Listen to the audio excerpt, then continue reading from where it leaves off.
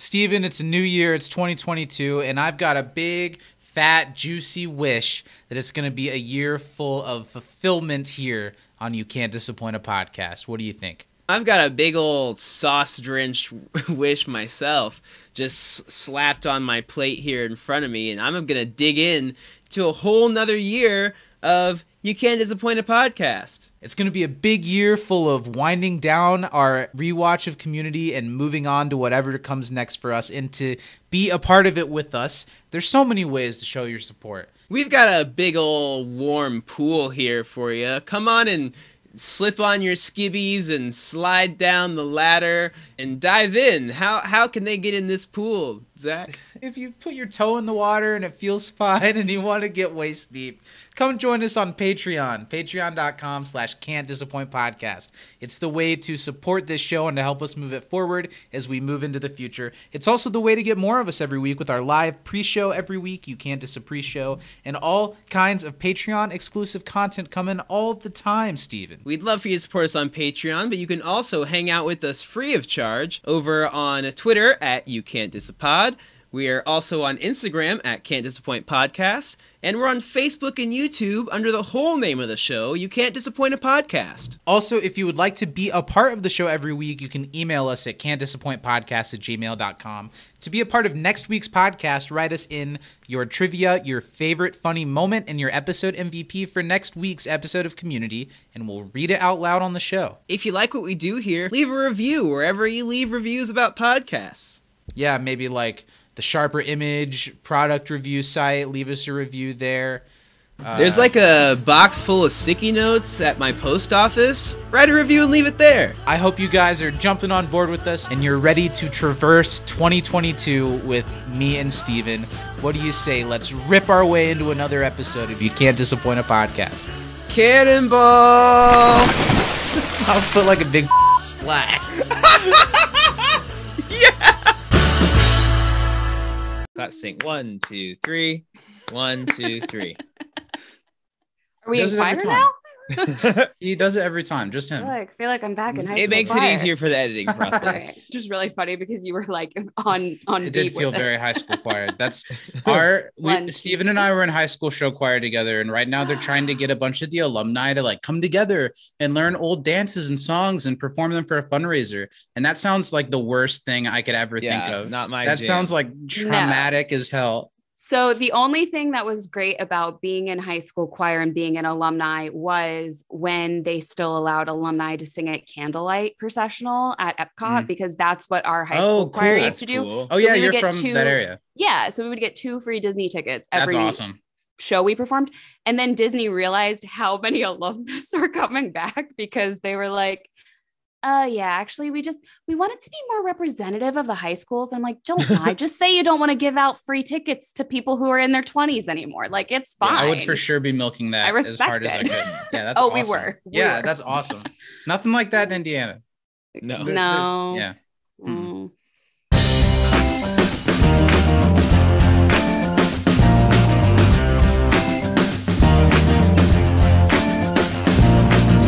Steven, we're here. It's the end of season 4. It flew by so fast. Can you believe it? You know, I walked uphill both ways to get here, Zach. Yeah. And somehow, things went down, things went up, things went back down, but we're here. We finally made it to our very circular, round, elliptical table in front of us. Got a lot of shapes, but they're all curvy, that's for sure. We're ready to have this graduation procession to move on from season 4 to season 5. It's a big transition from one big transition of the show into the next one. Yeah. And we've got a great panel of people to talk about it all. We're going to get right to that in a second. But we've got to start off the show by saying, hi, everyone. I'm Zach. I'm glad you found us. Hi, I'm Steven, and I'm even gladder that you found us. Welcome to You Can't Disappoint a Podcast. We've got a shout out at the top of the show. Our $10 and up patrons over at patreon.com/can'tdisappointpodcast. Those people are Danny M. Lugo, Mary Baker Budisa, Taylor Ace, Planeswalker Prez, and Brian Thurman. We love those people a lot. And over on Patreon, every week you get You Can't Diss a Pre-Show live. You get Brokeback Bebop, our Cowboy Bebop rewatch show. You get this show early every week. It's a lot of fun, and it helps us move things along. So consider throwing us a little change if you've got the means to over on Patreon. Spare change. And also, every time we do one of these roundtables, it feels like a bit of a family reunion. And no family reunion would be complete without an estranged, uninvited father. And we've got to give a shout out to @Communities on Twitter, our estranged community papa, who there's no estrangement. We love him very much. We're glad for all the support he gives us and all the things that he does for the community fandom at large. Yeah, thanks, Dad, for buying us our first little podcast Pampers all those moons ago and strapping them on nice and firm and powdering us up and sending us on our way. Look, Steven, Community Season 4 is something that community aficionados as ourselves and our lovely guests today have a lot to say about. So let's not waste any time and let's get right into some hot Season 4 takes. It was a lot of fun, and I'm excited to get it out to the people. So everyone, here it is. I hope you enjoy it. Our Season 4 Roundtable. Away we go! Well, we're very excited to be joined by a great group of the friends we've made through podcasting over the last couple years to talk about Season 4 of Community, and I'm sure there's a lot to dive into. It's a pretty a heavy topic when people passionate about Community get together. Even when you're not getting together to talk about Season 4, that's like what you're going to talk about probably. Everybody has something to yell about Season 4. Hi, Steven. How you doing, man? Hi, Zach. I'm good. How are you? I'm good. I'm glad to have all our friends. Who we want to introduce first? We've got, for the first time in a couple seasons, we've got Ed and Bo of the Save Greendale Committee podcast, dear friends of ours. How are you all doing? What's new with you two? I had like a "Hey friends" loaded up in the chamber, and then I was like, "Oh no, there's going to be a slightly longer intro. I'm going to wait." Oh no, it is over, and I've lost everything. In terms of, there's nothing like new. There's someone on a motorcycle outside right now that I guess they want to contribute. Just a lot of Destiny and Elden Ring. That's pretty much it. Oh shit! I really want to play Elden Ring. You don't, because it'll take over your life. Yeah. Every waking moment that I'm not playing Elden Ring, I'm thinking about Elden Ring or playing Destiny. It's one of the two. It's fair. Passing it over to Ed. Popcorn Ed. Yeah, I don't know. I haven't not a lot of Community in my life because we haven't really been doing our podcast in the last couple months. But I've been doing the AP Bio podcast with our friends Alex and Matt. Who have probably both been on this show, I'm gonna guess, or at least you guys have been on their show or whatever. Anyway, listeners should know who they are. They know the multiverse. The Community podcast multiverse. But yeah, we've been doing AP Bio. That's fun. We're on season 4 of that, but that only has 4 seasons, so we're about to be done. That's such a gem of a show. I'm a little embarrassed. It's a good show, but I'm a little embarrassed. I'm going to finish an AP Bio podcast before I finish season 2 of my Community podcast. So there's like 30 episodes of AP Bio. I think that's okay. Yeah. The last 2 seasons are 8 episodes each. So, and we do 2 an episode, so it's literally been like a season a month. So, are there plans to bring back the Save Greendale Committee, or is it kind of hung up for the time being? There is a plan. I'll say that here. Actually, it's funny. Like a week or 2 ago, I edited an episode for the first time in a long time because I had 2 that were recorded, and it's one that you were on, Zach, from literally like from how 9 long months ago or something. Like I think like June or May of last year. Wow. It was a while ago. I lived in a different apartment. That's crazy. But yeah, so there is an episode ready to be posted when I feel ready to do so, and then actually follow up on it. I don't want to like post 2 episodes and then still not disappear again. Yeah, you know? It's always so sad when the Community podcast friends that we make, when their shows kind of crumble and they just disappear. Not like crumble. Jesus. Like crumble and just like cease to exist. It's just like they disappear. And it's just like, just take that me some time. That didn't sound as harsh to me when I said it. Sorry to all the Zach, I had some shit going on in my life. Like, a lot has crumbled in my life, I'll say, but not my podcast. Well, yeah, I wasn't putting that on yours. I'm saying I would hate to see that happen to y'all. No. I mean the other podcast. Yeah. Right, okay. Not yours. Okay, so I'm just going to take a big step away from that. We've also got Jen from the Community Rewatch podcast with us today. Very glad to have you back. Is my podcast also crumbling? From a non-crumbling Well, that's up to you. Are you doing it? Ruin? What's new with your show? Have you done an episode today, Jen? No. I actually joked recently that I'm like, eventually we'll get to season 5. So we're doing Mythic Quest at this point as of this recording. So we've been so excited, though. Chelsea and I have really been excited because we've gotten a chance to reconnect with some of our podcasting friends, even from Community. So Michael and Jillian from Welcome to Greendale were just on an episode. Awesome. And we've gotten to have some new guests this season, and we have some returning friends, which I'm super excited about. Nice. Yeah, I mean, we love talking about Mythic Quest Season 2, and so thankfully Seasons 3 and 4 are happening, so... That's awesome. It's going to turn into a Mythic Quest rewatch podcast is what's happening. That's awesome. That is the question, isn't it, for each of us? So what do we do once Community ends? We all hopped on Community while it was real hot. Yeah? We have a plan. Yeah, I think we're going to do, we're just going to spiral into kind of rewatching a rewatch podcast, if you will, of just other things. And so nice. I think Schitt's Creek is first up on the agenda. Haven't gotten to that one yet. I love Schitt's Creek. I know. So good. Another solid 6-season show. Yes. Mm-hmm. And then that one we won't, well, I mean, that one's a little bit not as many things to go as deep into. Sure. But Chelsea and I have floated around the idea of in between breaks, maybe doing short mini rewatches of tragically canceled 1 season or 2 season shows. I like that idea. There's some good ones. Yeah. Go On comes to mind. List. Do you know Go On? That's a great show. The terrible hashtag that they had for that show, Goon. Goon? Because that's what it was spelled out. It was Sean William Scott hockey movie. I was like, did they not think about the fact that this would be the hashtag because it would be smushed together? It's fine. That one was the show where I was like, this has a very Community feel, and RIP that. I mean, definitely Single Parents we'll be talking about. Mm-hmm. The Cape, I assume. Yeah. The Cape, yeah. Oh, the show that I'm like, I only know it exists because it exists in a Community reference. Well, we watched the pilot episode of The Cape for a special we did one time, and I don't think I had so much fun doing many other things in my life than that. That was great. It's pretty ridiculous, and it's got Keith David in it, so it's a good time. I mean, yeah. Enlisted is one of the ones that we'll definitely do because that has Keith David also in it. Mm-hmm. Ben and Kate, Selfie. Just so many shows that didn't exist beyond a season that I'm like, I want to keep talking about this. So. Interesting. So many of those shows that I don't know, they're not going to have a real streaming home a lot of the time. Yeah. Unless I it's had to buy a whole some library. of them. Yeah. Like Gallivant. So I had to buy Gallivant. I love Gallivant. God, I love Gallivant. That's so a great much. show. It is such a great show. But a lot of them and you can't find that streaming, and it's so great. We had a whole tragically canceled episode summer of 2020, and we were saying, so sorry, friends. Most of these aren't available for streaming, but you should purchase them if it's something that you really, really like. I purchased Go On, The Crazy Ones, and Enlisted. Oh, is that the Robin Williams one?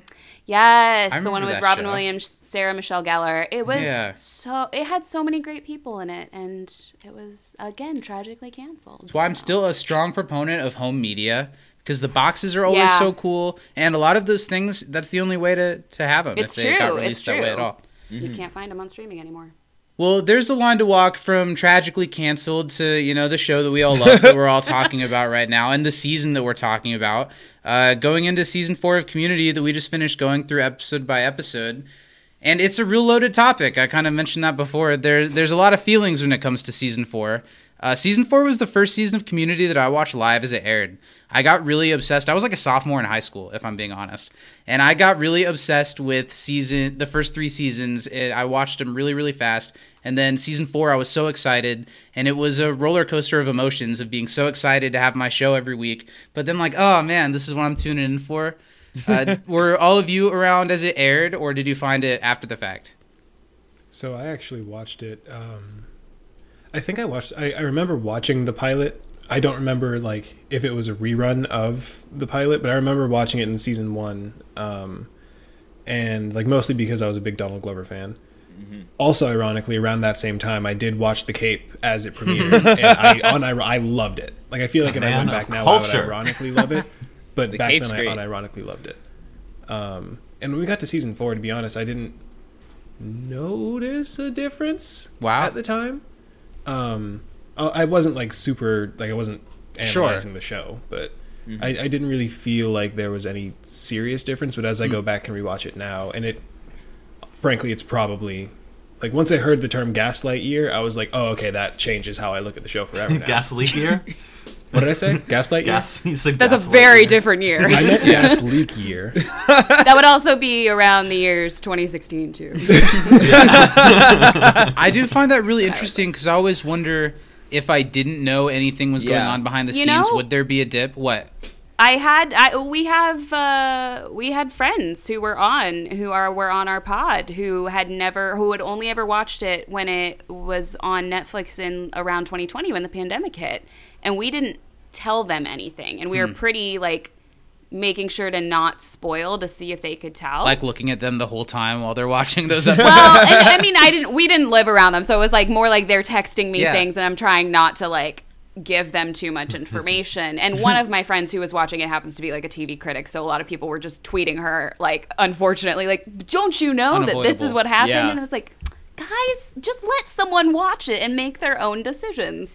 But they kind of had the same feeling. They could tell that something was a little bit off, but it was not like a pick up your pitchfork and go storm down NBC headquarters kind of rage that a lot of people were feeling. Well, the Community fans aren't exactly a chill bunch, I feel like it's safe to say. No.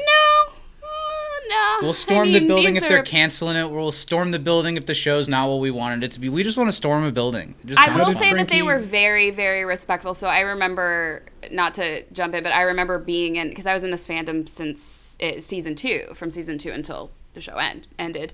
And I was really involved in Twitter around season 3 and like the fandom and fans fighting to save the show and all of that stuff. And I remember it was, I want to say PaleyFest. That was the first kind of big thing that Community Season 4 and the new showrunners were going to be at. And I remember the fandom being so like, y'all, do not give them a reason to be like, these fans are awful. Like, be very encouraging, be positive, be like thankful and express your gratitude. And to their credit, I feel like most people that I was seeing were doing that. Like in public, to the cast, to everything else. They weren't like, how dare this show be different. They were being fairly positive and receptive, and that was ahead of season 4 actually airing, I think.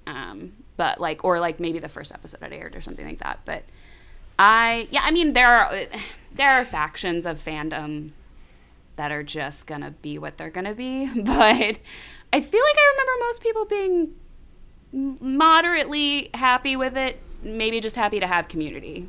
Yeah, and I get that. And I'm glad that people, like, I certainly don't want anybody, like, attacking the people that make a show, even if it is a bad show, right? Nobody deserves that. Yeah. But we had this conversation last week at, I don't know, you can understand what they were going through and what led to the end product that we have and, like, kind of look at it through those eyes. But also, like, my other point is that's not what decides if something's good or not. You know, like, all kinds of things have troubled production history and are incredible. There's some episodes this season that, I don't know, maybe I wouldn't notice that it was a little off if I didn't know anything was off. But when you're seeing, like, Chevy's body double in Heroic Origins and I mean, don't know, the season finale kind of in general. Yeah, what's up? If you want to talk about troubled production history, that's the whole run of Community. I mean, I was going to be like, I mean, that's all of it. I think what I've noticed, at least in the fandom nowadays, is that, like, Community fans come in two types. There's the Community fans first, and there's the Harmon fans first, who Community is a Harmon product, so therefore they love Community. And I watched some Rick and Morty. I haven't seen any other Harmon stuff except for Monster House. And, nice. So it's like I'm not like a diehard Harmon fan. I obviously love this show, so I respect him as a artist for it. But like that aspect of it isn't a big deal to me. So like I was like one of the I was the lone dissenter in my friend group back in high school when this season was airing. I was like maybe it'll be for the best. Yeah, it was just like I was, in tune with. I wasn't totally involved in the fandom. I made my first Twitter account to help to tweet #SaveCommunity, but I wasn't like actively involved beyond that. So I wasn't like talking to other fans other than my friends. But I was reading up on like all the news and who was still involved in the show, and you had like Club? a lot of always the AV Club. I wasn't a big. I wasn't again. I just TV.com didn't centralize. Great. It was just wherever I could find it. Yeah. But I was like not that. Community was the show that got me to like follow TV writers and like learn. Same.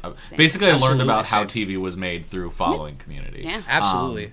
But yeah, like, and I feel that the people who are Community fans first recognize first and foremost that Dan Harmon isn't the show. He's a big, obviously a huge component of it because the season does feel very different, but like, it feels different when he comes back too. And like, absolutely, there's missing pieces later on from when cast members leave and other writers leave, and when the writers room gets a lot smaller, and like there's all these other. So like now when I watch it, like it's definitely my least favorite season.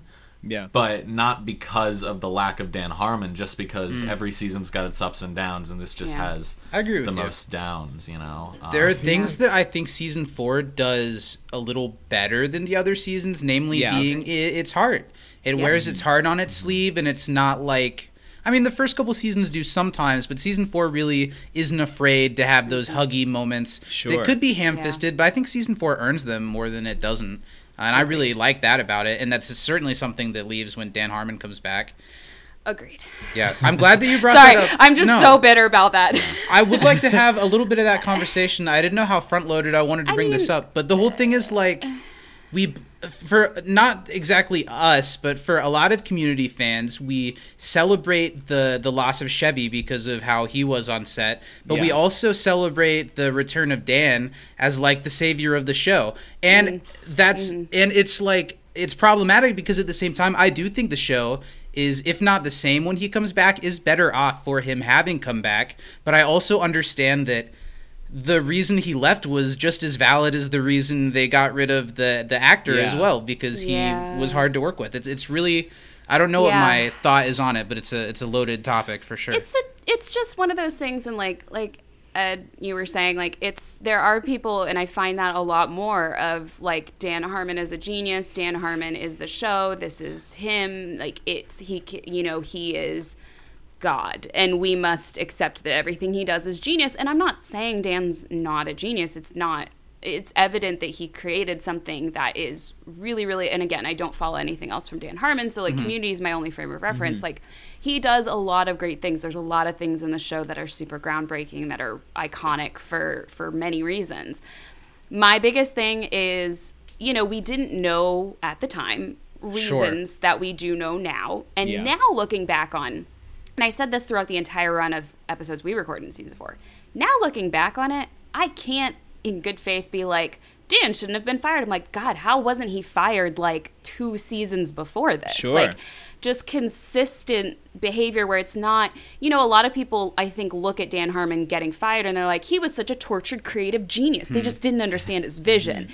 And I'm like, no, that's not the reason he got fired, y'all. It's not because, NBC just couldn't see how, like, meta Community was. It was like, he would consistently go over budget. These cast members and writers were working so long that they used to post on set Fratter Days. Like, Fratter Day was a thing that Yvette used to post because it was because it was Friday into Saturday they would be working. It was long and stressful hours. Harmon, as a person, as we now know, just functioning alcoholic. Not to mention, we're not going to touch a whole lot on it, but sexual harassment, like all of that stuff coming up. It's like, yes, he deserved to be fired. He should have been fired. And I can't look at the show and think like he should have been around. And there is this shift, like you were saying. I love a lot of season 4 because it is Community with heart without the cynical beat that comes after it with Dan. Like, that's why there's a lot of season 5, and that's why I don't like season 6, is because by season 6 Dan is just like, I want to kill my show. I'm done with my show. And I'm mad that I've said 6 seasons in a movie, like 3 seasons ago. And now these people like want me to do this thing, and I'm ready to move on. And you can get that sense. Whereas in season 4, there was a lot of things that they struggled with. I know that the writers struggled with not having Dan there because he used to harmonize scripts. Like, that was a thing that he did, and he would be there to kind of pull them together. And I also know that there's a lot of great stuff that happened in season 4 because Dan wasn't there. Certainly. They had a lot of freedom to go home and to their families, like that. I can't not celebrate that. Like, I want you to have families and lives and less stressful working environments, and so that is something to be celebrated. And there is that kind of joy without the beat after. It's like, oh, here's the punchline though, we can't really let them be happy. Absolutely. That happens in season 4, and I love that. And so there is this huge mixed thing, because I do see so many times of people.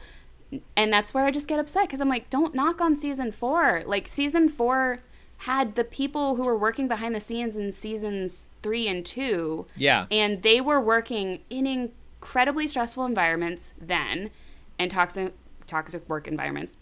And they were also incredibly stressed in season 4, because no matter what they gave us, it was never going to be enough for us. Like, so how can you sit there and be like, wow, this season is just terrible, suck, skip it. I'm like, no, this season may not have my favorite episodes of all of Community, but you know what? I look at it and I appreciate it because I know how hard they all worked. I know how much the crew and cast and writers and everyone put into this, and I do know that there is some celebration for me in Dan not being there, because there is something that just doesn't ever come back after this season that the show kind of loses. And that may be a hot take, but I've stood firm on that since the season aired. I was like, I like this season. I'm okay with this season. There is good in this season. There's also real bad in this season. But that's also true of every season of television you ever watch. So. I think there's really strong points on both sides. Because for one example that comes to mind for me is, I love that they get to go home early, but I think in a Harmon-led season, he wouldn't have been like, yeah, we can just drop the one-shot thing. We don't need it for the Christmas episode. He would have been like, no, we've started it. It's already baked into it. We have to see it through. And sure, it's great that someone else can be like, well, no, we can just all go home and make this look good how it is. But I do think it does miss a little something. I don't know. And this is also the first season that had a shortened episode count too. This is the first time we had a shortened season, and so we'll see that play out later on in more short seasons. But like, they not only had to be Dan Harmon-less, but they also only had 13 episodes. They're like, can you make the exact same show but with like half of an episode, like season count that you usually do? Cool. I feel like part of, like, just what you mentioned, Jen, about them being Harmon-less, I feel like that is a really big reason why this season feels off for me. Not because it lacks Dan Harmon, but because like they are aware that they lack Dan Harmon, and I feel like they tried to get to that point. And so are we, the audience. I mean, I'm okay with shows changing, but like, and I didn't think about this before, but Jen, like you said, there's that hint of cynicism behind the wholesomeness that Dan Harmon does provide. And like, I'm not a Harmonite or whatever, but like, I love Rick and Morty. I just so happened, like, didn't really piece it together until maybe after season 1 of Rick and Morty, but I was like, oh my God, like, this is the guy that made Community? Okay, yeah. And I feel like part of why Rick and Morty hits with me, like, emotionally, like, it is a lot of crude humor and just, we're going to draw as many butts in one frame as possible because we think it's funny. And I love that level of just child humor, but at the same time, there are some episodes that, like, you do not expect them to hit, and then they hit, you know? And I feel like in my head, the most powerful episode of Community is the geothermal escapism, like the hot lava scene where Troy has to say goodbye to Abed. Like, there was, like, I feel like he delivered the very wholesome note, but still with the layer of ridiculousness of, like, sure, we're saying goodbye to Donald Glover. We're saying goodbye to Troy, our favorite character, one of our favorite characters. But like, there's still that twinge of just like, this is a little ridiculous. Like, they pulled the boat up onto the curtain is there. Maybe we shouldn't have started a sea adventure from landlocked Colorado. With this, I'm trying to find the name of the episode, but where Jeff meets his dad and is with Britta. Love that episode. Cooperative escapism and familiar relation. Yes. That was just straight up like, okay, we're only going character development. Yeah. And I'm not saying that it's better or worse because of that, but I feel like you kind of know, especially after 3 seasons, you notice the pure wholesomeness. It just kind of feels off. Like, it's not bad, it's not better, it's just, it feels off from what Community has delivered so far. Yeah. What's really funny to me, and I always I challenge people all the time, because I'm like, this is such a throwaway line, but also I feel like everyone should be aware of it. In season 5 premiere, where they talk about the gas leak year, and Jeff explicitly says, oh, come on, you can't blame it all on the gas leak year. I'm like, for all of the people who are talking about how bad season 4 is, that's Dan being like very meta, like, the problems didn't start in season 4 though, did they? Like, I mean, like, how much more clear can you be? That's why I'm always like, but he knows that the problems, because I think that my biggest issue is people thinking like season 4 is the problem and there were no problems before this. Like, I had problems with season 3. Season 3 in its worst moments was a mess. And that's the biggest thing is, all over that. I think it's an easier target for people, but I think it would behoove everyone to rewatch in light of, like, yeah, Dan was here and there were still issues. So what's your excuse now? Like, now... The problem with season 4 through 6 in general is that lack of continuity. It's not like Dan's a part of that. Him leaving and coming back, and the cast leaving, and some people coming, like, all that. That's all individual parts of it. Season 4 seems like it's got the target on its back because of the Dan issue, but you brought up like the shortened season run. That's a huge thing. Like the fact that it was canceled midway through the season before. So, I doubt they were planning ahead much of season 4 when they were doing season 3. Like they might have been with previous seasons. You know, like it's a lot going on that has nothing to do with Dan. That they're really or just is were, to do with Dan, but like because he caused it, because he's maybe exactly the best boss all the time. You know, I'm like so if nothing else had changed except Dan had been fired in season 4, if it had been 22 episodes, every other writer stayed on, every producer, like it might have been the best season yet. You never know. It's like but they were dealing with way more than just that. You know? Yeah, exactly. Before we segue into talking about the worst episodes of the season, I think a couple of the good things about the season, I mean, it's the last season where we really have the full cast. I mean, give or take whether we really have Pierce or not sometimes. There are good moments with Pierce. There are good moments with Troy, who we're soon to leave. Or soon to lose, and it's nice to have everyone together. It's even got some of those season 1 vibes in some of its episodes, a little bit of stories that are conceptually small that just allow the characters to kind of go off one another in a school setting, and that's something that I think season 5 kind of loses that I like about season 4. Agreed. Yeah. Let's talk about the worst episodes. No, go ahead. Make your point. that I agree. Everything you said, I agree with. I like that this is like, in some ways, it feels like Community died at the end of every season, starting with season 3. Yeah, sure. Both in being canceled and just like creatively, like full stop, and then they have to kind of repilot every season. And this being the first of those, again, it's like it still kind of loses. It doesn't feel like as much a part of the first 3 seasons as those 3 seasons all definitely feel like one thing. But in having every other piece be intact on screen, at least with the cast, like I mean, I think even just like the tonal shift we were talking about before, once Dan comes back, like this is the last happy season of Community. This is the last colorful season of Community. This is the last bright season. The last season, like where they could afford a full set worth of lights, apparently, because season 5 is darker than doom. Then season 6, they're in the basement in Yahoo's defunct studio. It's the last season where people get to be happy. Yeah. That's honestly what I would like to say is like, if you watch from season, and that's the big, I mean, I have a lot of issues with things that happen. If you listen to our podcast, you know I have a lot of issues. I have qualms, lots of qualms. But I mean, it's the last season where people get a chance to be genuinely happy with no kind of caveat at the end with no cynical punch, with no big thing that happens to take their happiness and joy away, because Dan undoes all that happiness in the first episode he comes back in. So I would like to venture to say that this is the last season until maybe the series finale that people are actually, these characters are actually happy. Like, that's I would say so. That just made me think, I think someone could be less, not knowing anything behind the scenes, be less turned off by 3 into 4 as they are by 4 into 5, because it's so much darker. All of a sudden everybody's depressed as hell. I get why Dan had a huge chip on his shoulder coming back, probably not just because of being fired, but I think it was a wake-up call for him in a lot of ways. And then to be like given the keys back with a lot of, I mean, I get why he's probably pissed and why he's probably upset at himself.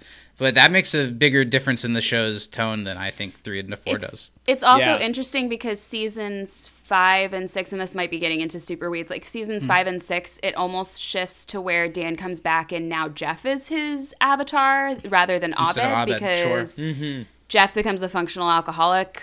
We don't address it. We do, but then he becomes violent. And it's like a whole thing that I have so many issues with. Yeah. But like you're saying, like, Dan comes back and everything shifts, and you can tell that he's bitter and cynical. And whether or not you can understand his reasonings, it's like, if you can tell that, I don't know if that's a good thing. Yeah, like, I don't feel like that's great to be able to feel now that I'm celebrating season 5 coming back, and all of a sudden all of my characters are destroyed within the first episode because you've crushed all of their hopes and dreams and spirits and character development. So when I talk to like more casual community fans, it's always when Troy leaves that I hear as like the shift of like, you know, like, I would like agree. when Michael left The Office or whatever, I'd like agree. you always like, when did the show become bad? Like a lot of people say it's when Troy leaves, and that's because you know, maybe they do or don't know about the behind the scenes stuff, but that's the most clear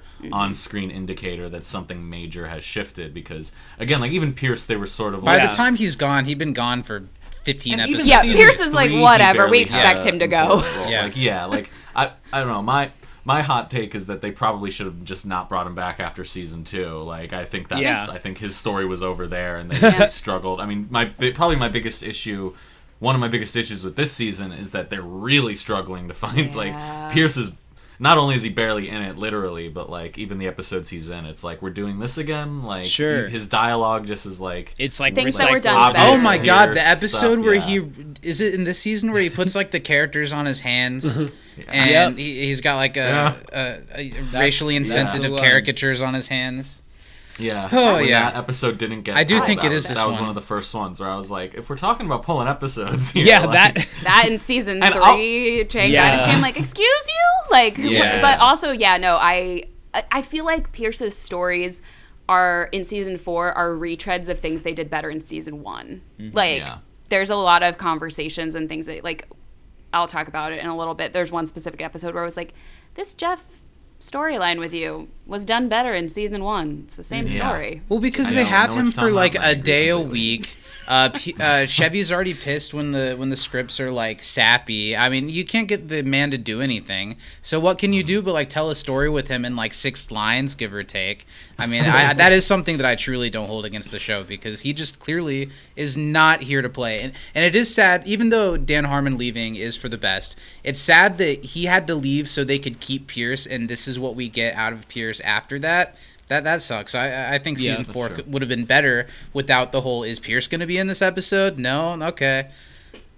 Yeah. Ed, back to what you were saying about, like, casual fans thinking, like, the show dropped off after Troy left. Definitely the first time I watched through the show, that was my feeling as well, is, like, I don't think I thought season 4 was the best of the show for sure, but there were a couple episodes that I really enjoyed, so it was, just fine for me. But after Troy left is when I, stopped being as invested in the show. And I think that definitely, like, looking at the show from a more detailed and kind of in a more like critical lens now, I think I see a lot of issues with season 4, but at the time I wasn't really worried about it, and I was just happy to be watching the show. Well, I think that's a good segue. Let's start with our bottom episodes of the season. I think we're each going to give our bottom 4, whether it's in a particular order or not. And I just say we go one at a time. So does anybody feel led to get us started? I can go. Okay, popcorn. Go for it. Okay. All right. Yeah. So as I think I said before we started recording, I ended up rewatching this whole season the last day. So That's I just insane. ranked everything, and I tiered them in genuinely good Community, solid attempt at Community, which is most of the episodes, Yeah. and then my bottom two, which is Community and Name Alone. So Yeah. I guess, do you want me to go like bottom to fourth from Dealer's bottom? Or choice, fourth? but I'll Okay. probably go like least worst to worst worst. Okay. So yeah, my 10 out of 13 then. My bottom four, which I would put in the solid attempt at Community category. These first two are Conventions of Space and Time Wow. and Economics of Marine Biology. Okay. I actually enjoy both these episodes quite a bit. Jen, I think Marine Biology was the one you were referring to with the Pierce plotline. I think that is such a dud, especially because Jeff learns just like the worst lesson from it. Like you can do like we're too mean to Pierce sometimes, and they've done it before and they've done it well. But like having it be like, no, he's all right. Now I'm gonna go back and make homophobic jokes with him. Yeah. Like, and that's the lesson I'm gonna take away from this, is that it's fun to be ignorant around older guys. Yeah. Like the whole point of like many episodes of Community is that if Jeff grows up and becomes Pierce, that's gonna be a bad thing. And this episode is just him embracing that future. Like it's awful. But I find the whale stuff funny, and I like the like Magnitude having to come up with a new. I like the way they incorporate him. And Conventions of Space and Time, I think, is like, again, like I'm not a huge fan of the B plot with Jeff and Annie. I felt very much like they were trying to do what they thought Community and like that dynamic was, but they didn't really feel true to the characters. And there's other, there's good jokes. It just felt like something that would have been better in like a season 2 or season 3 episode. But then my bottom two are History 101, which I think is like has jokes I like, but it's so like every character is just representing whatever their surface level character trait is, and like that kind of is brought even more to the surface when the whole joke of Abed going into these different like versions is like everyone's getting more and more caricatured and more Flanderized, but that's like on the surface real level that's still happening, so it doesn't really work. And then my bottom episode is the finale. So I think the bookends of this season are the weakest parts, which is a shame because that's what you're gonna be thinking about the most. But that finale, they really thought that they really were trying to tell me with specifically in dialogue, tell me that the episode was awesome and they had really nailed it. That's the last thing you should ever do, even if your episode is awesome, because it just begs. They would have gotten away with it too if it weren't for the meddling kids. And like I think like story wise, I thought like the actual end of the episode was like heartwarming and nice, and I didn't mind like that, but like I just it just was kind of a mess getting there. I don't know. It's a dud. Yeah, that's good. Bo, do you have a question? I just wanted to see, that's the thing. In my head, I'm like, oh, this is like a good segue because like that's also my least favorite episode. But internally, it didn't come out obviously as smoothly because I raised my hand on an audio. Yes. So, just to take the spotlight for a bit, So if the finale is my least favorite episode of the season, my second to least favorite episode of the season is the Felt surrogacy one. Wow. Okay. Yeah, just the puppet episode. And it is, I just want to get it out of the way because I know that people like this episode, or some people like this episode. It's so polarizing. It is purely because I'm a puppets are just, it's a medium that I can't it takes me out of it. Like we watched Pan's Labyrinth like maybe 2 months ago. Like I'd seen it for the first time. And I was like, I understand why this is amazing, but every time I see Doug Jones do like this with his fingers, I get taken out of it. And I can appreciate the artistry, I can appreciate the acting. True. But it takes me out of it. George Costanza's in the forest. Why? So Sarah Bareilles. Why? And with an absolutely beautiful head of hair too. Right? Why? Like I don't think that was a costuming choice. I think that was just what he was doing. That was just pure Jason Alexander. I really who I feel forget like, is in that episode every single time. I've been watching a lot of Seinfeld lately, and it's nice to see him play a kind of, I mean, not cool because he feeds them forest berries, but Depends on it's your nice to see definition him of play cool. a not George kind of character, just- a less George-like person. like I feel like part of why this season in general feels off to me is because they try so hard and they get so close. And in the end, it doesn't even matter. I feel like it should. Wow. A community puppet episode should work. Like, I'm not a fan of claymation, but I still like. And honestly, as I have the bias against that episode, but I'm not going to sit here and pretend like I don't watch it every Christmas. Like, it's a good episode of TV. Yeah. But with this, it just feels like they didn't have enough faith in the. Okay, well, we're going to do a special episode with puppets, and they're like, okay, well, what else? Like, and then what? And then what? And then like, what? There is no and else. Yeah. And then after a while, what should be like a series of really messed up reveals, which why is that necessary for our characters in this show? We kind of drop it after that. So I'm like, I don't really... It felt unnecessarily extra with no real payoff in the end. Next I have Basic Human Anatomy. Whoa! I just don't... I hate the gimmick. I hate the gimmick. I was excited to see if all of our lists were going to kind of line up, and I can already see that they are not. Wow. No, I'm sorry. No, but go ahead. Damn. State your business. Again, this is just me being... my phone. Yeah. Yeah, I'm sorry. It's just... And the crumbling continues. Like, I didn't care about the Troy and Britta relationship, and then after a while I accepted it, and then you want to end it in a way that feels too, like as soon as Troy does the, like, oh no, I'm Abed now, like, as Britta, as an adult, you break up and you don't look back. Like, in my Britta's head, like, isn't this cute and quirky? Yeah, like, I have no go say on in my this anniversary date with my boyfriend's best friend. Sure, no, like, I don't know. It makes me respect all characters involved less. Interesting. By far. And then I'm hurt. Like, I'll not turn it off, but Economics of Marine Biology, like, I like it purely because of the scene where Magnitude gets pop taken from him. I think that's so funny. Like, unironically, I think that's hilarious. You're never to say pop again. Yeah. Really funny. Like, everything else in that episode is just... In my head, it is filling space until that moment. Like, the Archie character was fine. The fact that he never showed up again means nothing. Yeah.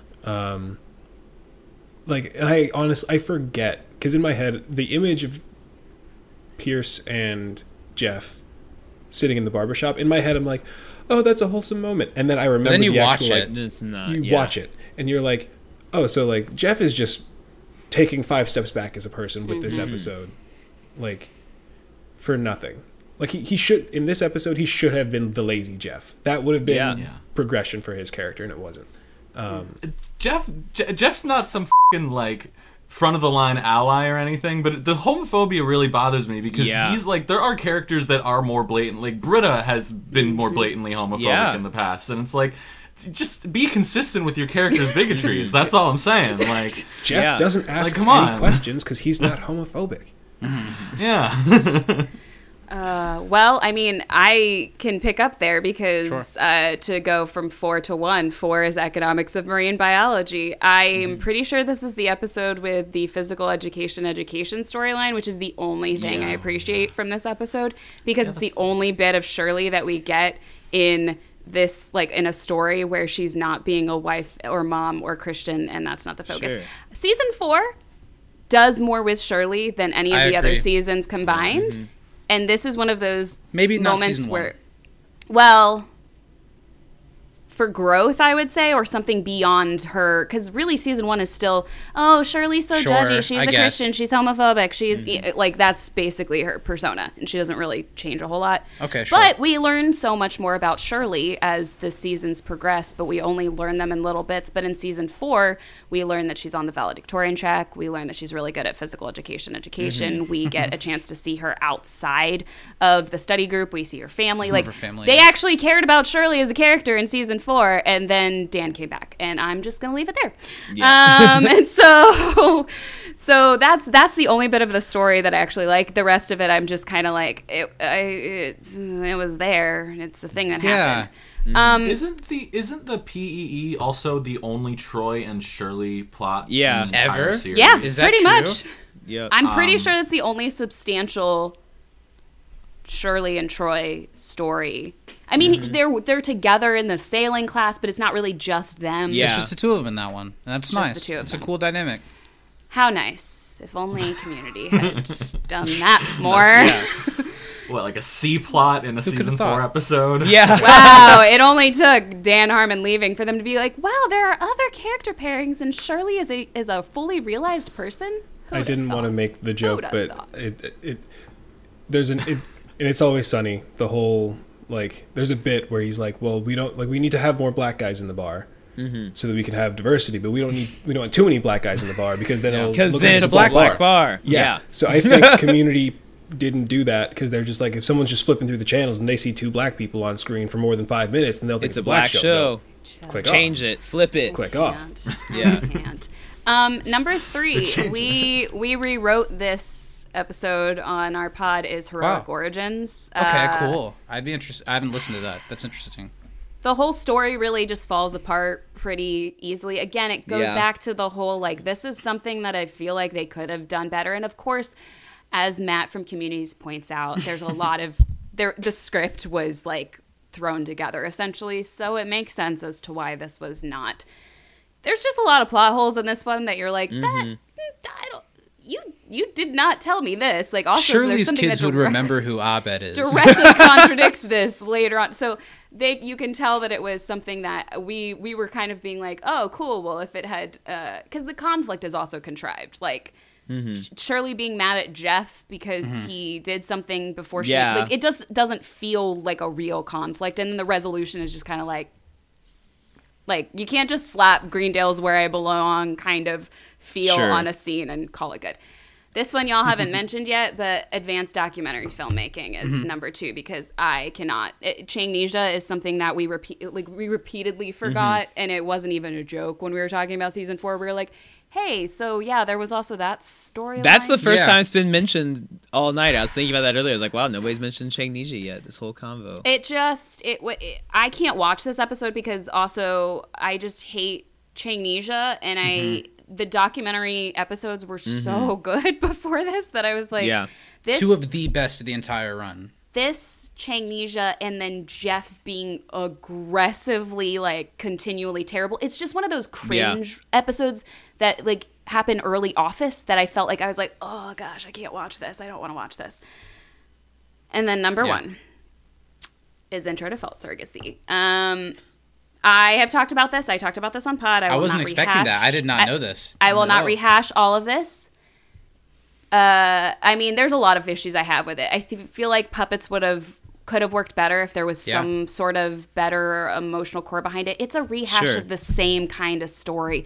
Oh no, the group has secrets. Oh no, we gotta let them out. Oh no, we gotta fight. Yeah. The one thing that really sets this over the edge for me that I was so mad about at the time and continue to be mad about is that there's a joke about Annie being sexually harassed by a professor.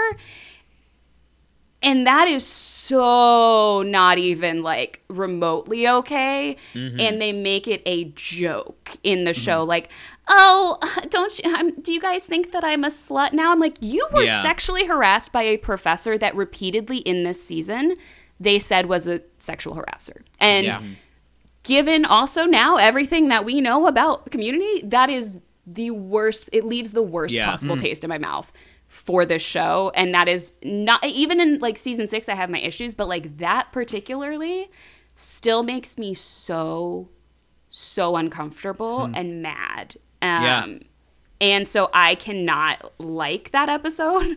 I can't respect that episode for the fact that they had that be Annie's secret and that be a runner throughout the season, as Cornwallis is someone who has been fired because he harasses women. And let's play it for jokes. For there to be no, obviously they shouldn't have done it at all, but it's not like they're doing it to set up Cornwallis getting fired for, it's a joke that's not funny. It's a joke that plays out in a song on this dumb using my dumb fucking episode. Like, I can't do it. I just, I rewatched it and I was like, you know what? It still made my blood boil. And so for that, and because Annie is also my favorite character, to have her be the brunt of that and to have no consequences. Like you said, Bo, like this episode has no consequences for anything the rest of the season or series. It's so throwaway that when we get to the secret, like I have to actively remember why they were puppets in the first place. I forgot that they were secrets until I rewatched it. Like, and I've seen the show 1,000 times. I forgot that there were secrets in the first place. Yeah. When they get to the campfire, for there to be this whole like air around them where they can't talk to each other, and really none of them have anything to them. It would have made more sense if they like all got drugged and like had sex with each other or something, and now it's really awkward and they can't talk to each other. Or, Abed's lack of secret, again regressing. Abed as a character being like, "Oh, I just noticed your faces." I'm like, "We're in season 4, y'all." Yeah. Like, stop pretending that Abed is either a robot, a computer, whatever you pretend he is, and he's not a human with emotions at this point. And it's just like consistent with that. I know. Consistent with that in the season, because this is the same season with Her Story of Dance where he's like aloof and like the Abed that we know is actually Abed and not just the Flanderization. I didn't even really notice it until we did our episode about it, and my friend pointed it out, and he's like, I don't buy it. Like, I hate that Abed doesn't have a secret, because he studies their faces, and he notices that they're upset. Like, what are we in season 1? And anyway, I have lots of qualms with that. Well, that was awesome. I wasn't expecting that, and I loved it. Go ahead, Steve. Off of that, my number 4 is Intro to Felt Surrogacy. Wow, that bad. Least favorite. Yeah, I love Sarah Bareilles, and I was really excited to watch this one again. And then I was like, wow, this sucked. I was not a big fan of this. I mean, they could have done such a better, like, I don't know, you have puppets. You like make these great puppets. You have like great puppeteers. They're doing awesome puppetry with them. And you have like a shit story, and it sucks because like it was just such a wasted opportunity, and it's just a frustrating episode to think about. I mean, there's a lot of jokes that aren't funny. I don't know. It's just one that could have been great, but was very far from it for me. So that's my number 4. My number 3 was History 101. A lot of bad in that one. The things that I like almost like, they ruin, so they're not worth watching. I mean, enough's been said about that one. My number 2 is Economics of Marine Biology. I did not like that episode at all. Archie was fine. He did nothing wrong, but he is inconsequential because he never comes back. The Jeff in the old-timey misogynistic, homophobic, racist-ass barbershop is one of my least favorite images of the entire series. Leaves a bad taste in my mouth. You were mad about that one. I remember. I was, and we had a long discussion. I don't know if that's really what's happening. I'm like, yes, Zach. What do you think it is? You know? They are sure all like, wow, those were the days, huh? Yeah. Back when you could smack whoever you want on the street. It's fine. I'm a white man in America. And then that's like that's not what the show is about. That's not who we want Jeff to be. If Jeff is supposed to be, especially in the from season 5 on, Jeff is especially the main person who we're supposed to view as this guy we like, who's grown. But that was him being a worse version of season 1 Jeff. Somehow they pulled that off. So really not big into that one. And then my least favorite episode of the season was the finale. That's just a hot mess express. It's like they're like, you know what, this is the last one we got. Let's just burn it to the goddamn ground. Hey, but at least they robot arm Jeff. The whole wait, I'm the king of this world. It just logistically doesn't make any sense. We talked about this. Like, how is the Darkest Timeline in Jeff's head now when it's only been established to be an why is he visualizing Abed talking with Abed? Yeah, if it's all in Jeff's head, why does it have an Abed subplot? How does he know all of these things? How does he know everything about the Darkest Timeline? Because he clearly can't know any of this stuff. Yeah. I feel like they knew what Community was, but didn't necessarily. And that one, I feel like they knew what Community was, but they didn't know what it meant to us because obviously we know. Like, if you're just watching the show like the first time through, you're not really like loving it. You're just like, I'm gonna finish it and see what happens. Yeah. Like, I still think that on surface level, the idea of, hey, this could be the last episode of Community ever. We're going to go all out. We're going to bring back paintball. We're going to bring back the darkest timeline. We're going to have the dean looking like he's going to marry Jeff. Like, we're going to give everything that you would want. But it's just so, like, it should have worked. On paper, it should have worked. But we know, this is only an Abed thing, so why would Jeff? Jeff has been completely, like, they completely underestimated how annoying we are as a fan base. The biggest thing that I pointed out to when we talked about this was that, like, paintball and the Darkest Timeline inherently have, like, no real emotional core. Like, they're just kind of fun things that happen in Community. So it's like, to weight it in something that's super heavy and emotional didn't work because these are just kind of throwaway scenes, throwaway fun things that Community makes reference to. And logistically, it didn't quite work. I love the idea of, again, in concept, Jeff struggling with leaving, everyone else being okay. I think that the speech he gives is beautiful and I love it. But, like, it's the execution of how he gets there. I feel like that if we took away paintball and that, it could have been so much better. Well, I hear what you guys are all saying, but I think you guys missed that they made paintball cool again, so all your points are kind of... Do we count this as paintball? I said Do we count it as paintball? But they made it cool, guys. It's okay. They found it's all a way right. to make paintball it's fine. Again. It was There's great. no real they told logistical us it was explanation of how that works anyway. Do they just reappear? Because apparently Pierce has done this multiple times to themselves. Like, they're not dead. They come back somehow. Anyway. My bottom four, I'll do real quick. My least worst, I put History 101. I remember watching it for the first time as it premiered, and the second they pulled down the Hunger Deans banner, I was like, we might be in trouble.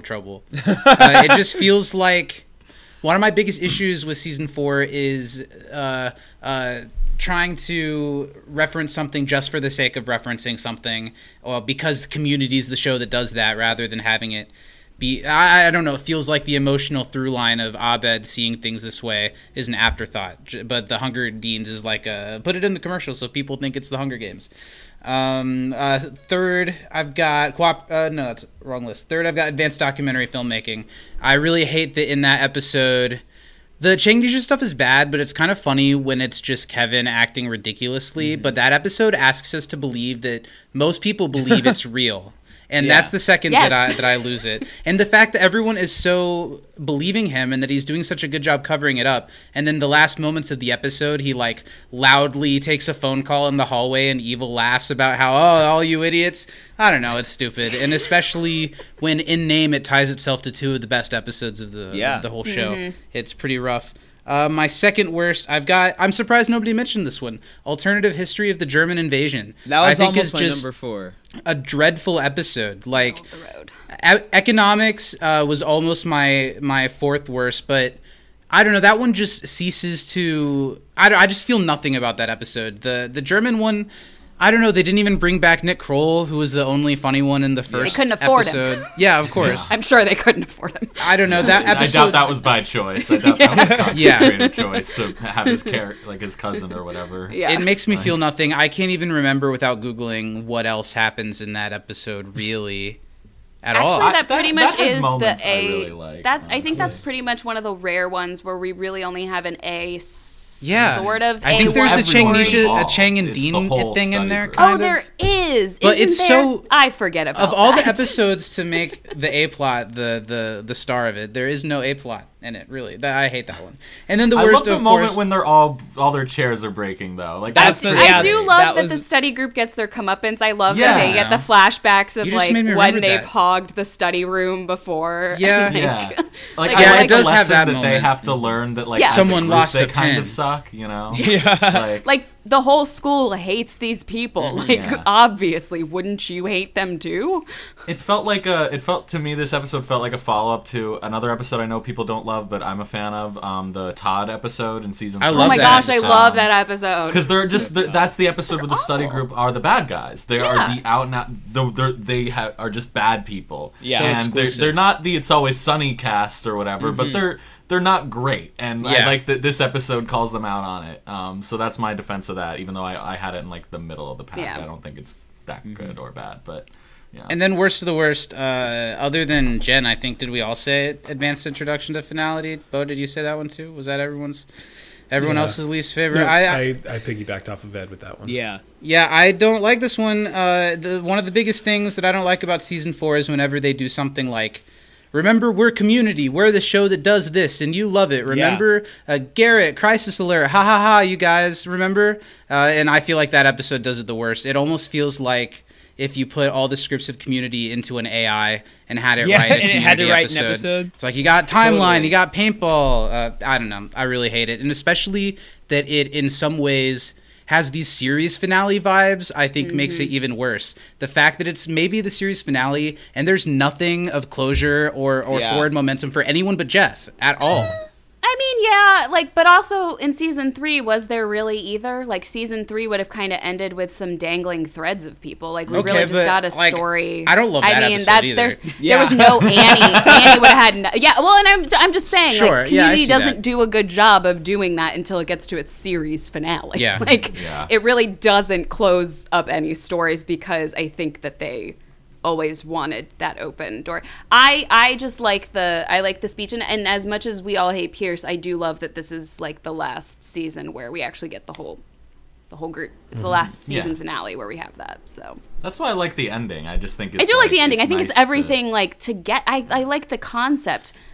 I don't know. You said just earlier about whatever episode you put on Greendale is where I belong over it. At the end of that episode, after this whole the darkest timeline's real and it's not real, and what this all sucks, and then at the end of the episode, they're like, but now it's all happy. So, but it's less about. I mean, like, I get that, but it's less about the heart of Jeff leaving and struggling and the whole group being fine with it, because they're totally okay with him going. They're like, we're sending you off on a party, and Jeff's the one having an existential crisis. I do love that Jeff doesn't give this big speech. He just tells them that he loves them. It's very early 21st romantic expressionism, like speech text that he sends, and I like it for that reason. But like, it's middle of the pack for me. It's just kind of like, it's with History 101 of like, they're there, they exist. They're a thing. It doesn't make me mad the way that one makes my blood makes boil. Me mad. What made me so mad when we were talking about it was I was like, if this was the last episode of Community, I think that like the entire reputation of the show would be not as, I don't know. I think it would not be viewed as, it would be, Jen, one of your like tragic cancellation shows. You know, that's what it would be in that same vein of, is something that like could have been good, but then like sour at the end, you know, whereas it got 6 whole seasons. So I think the two even if you like 5 and 6 not as much as the first couple, I do feel like rounding out the series with those last couple seasons and taking it to an end in a different way, I do think does fill out the show nicely. I think I do like it better as a whole with the 6 seasons than I would have with the 4 seasons. I don't think I would watch season 4 very much if it was the last season. Sure.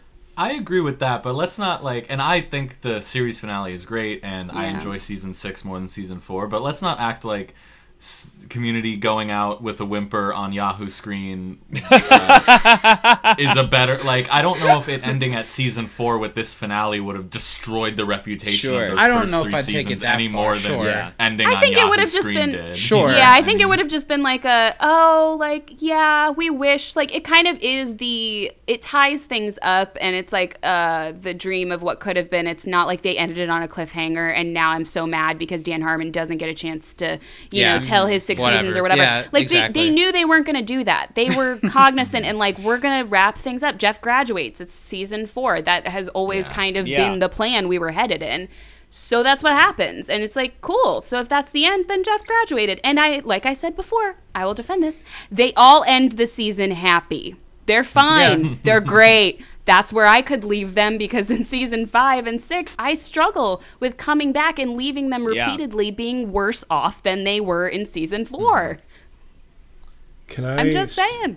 Start the list of favorite episodes of the season? Right ahead. Because I noticed that 2 of my favorites, Zach, are in your least favorite list. Wow. And I will bring a lukewarm defense for both of them. So, the German invasion episode. It's my Jesus, okay. It's like my third favorite of the. purely for the just it, this episode's a cartoon now. Like, really going all into, like, this is dumb, we're gonna have dumb German accents. I feel like I'm being disrespectful because, like, I don't know the Nick Kroll replacement's name. Sure. Only that he's Nick Kroll's It's replacement. the guy that tried to bang Pam in The Office, isn't it? Yes, the camera operator guy. Chris, That's his is it actor. Chris? Yeah, and Chris he's- something. He's in Silicon Valley. He's okay. So I forget that he's the same person, and then I remember, and then I have the same revelation. But so the whole ruse from Hogan's Villains, like, that gets a kick out of me every time. Just like the effort that they all go into, like everyone's in dress and the 100 Luftballons, and that makes me laugh every time. Them walking, like the group walking away, and then the main, not Nick Kroll, is just like, oh, English is my second language, for no reason, off screen. Like, I love that. I loved the him about to stab the cake, and then Troy popping out with a gas mask, and it's just like, I guess plans have changed. And I love the idea that, like, yeah, the entire school is just like, no, you guys suck. Like, you, just Todd's delivery of, they lost a pen. A pen. Like, I unironically love this episode. Like, is it for the depth and the, like, does it exemplify the qualities that I think the show can, like, the heights that the show can reach? No, absolutely not. Is it a fun episode of TV that I enjoy watching? Yeah, for sure. And then, what was the other one? Was it, I'm sorry, I have a list, and I'm trying to cross-reference as fast as I can. Advanced documentary filmmaking.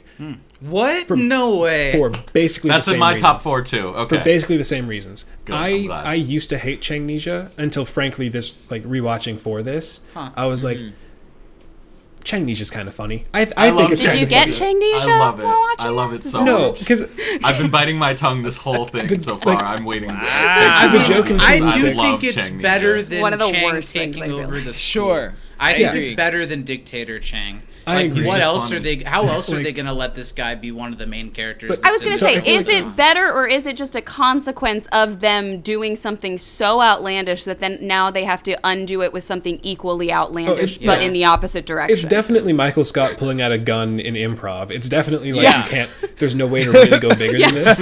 So in my head, it is, okay, so how do you go bigger than Napoleon? Batshit insanity. Like, no. Mechanical Spider. And then you, Mechanical Spider at the end. You not only make Chang even crazier, but you just extend his craziness to everyone. Also, I feel weird using the word crazy. Like, I feel like Chang as the avatar for mental illness on the show, not necessarily Well, a don't great put it move. like that. I'm just saying. That's, Now I have to feel bad about it. I'm Say saying, like, absurdity. Absurdity. The absurdity. Just the Changiness of it all. Like, He might have monkey fever. There you go. okay, so the monkey fever example, whatever. But, like, I think the fact that it's amnesia, which is, like, crazy on its own, but he names it Changnesia, which is, again, another level of crazy, and then convinces everyone at the school, except for Jeff for a while, and Abed, that it's real. And to me, that's the perfect level of, like, okay, you know what? I've seen ridiculous things before. That's TV. You know, TV is reality at a level of absurdity, and that's TV. And then, okay, let's make it really specific. Okay, that to me is like more community, and then make the entire school, like the entire environment of the show, cop into this insane. Like, I am all in. This is, and maybe I inhaled monkey gas. I don't know. Upon this last rewatch, I really appreciated it a lot more than I used to. Other than that, I have cooperative escapism and familiar relations, the Shawshank episode, which I feel like it's just kind of solid beginning to end. I think conceptually, like, them all coming together to help Shirley's pretty good, so I don't really feel like I need to dive deep into that.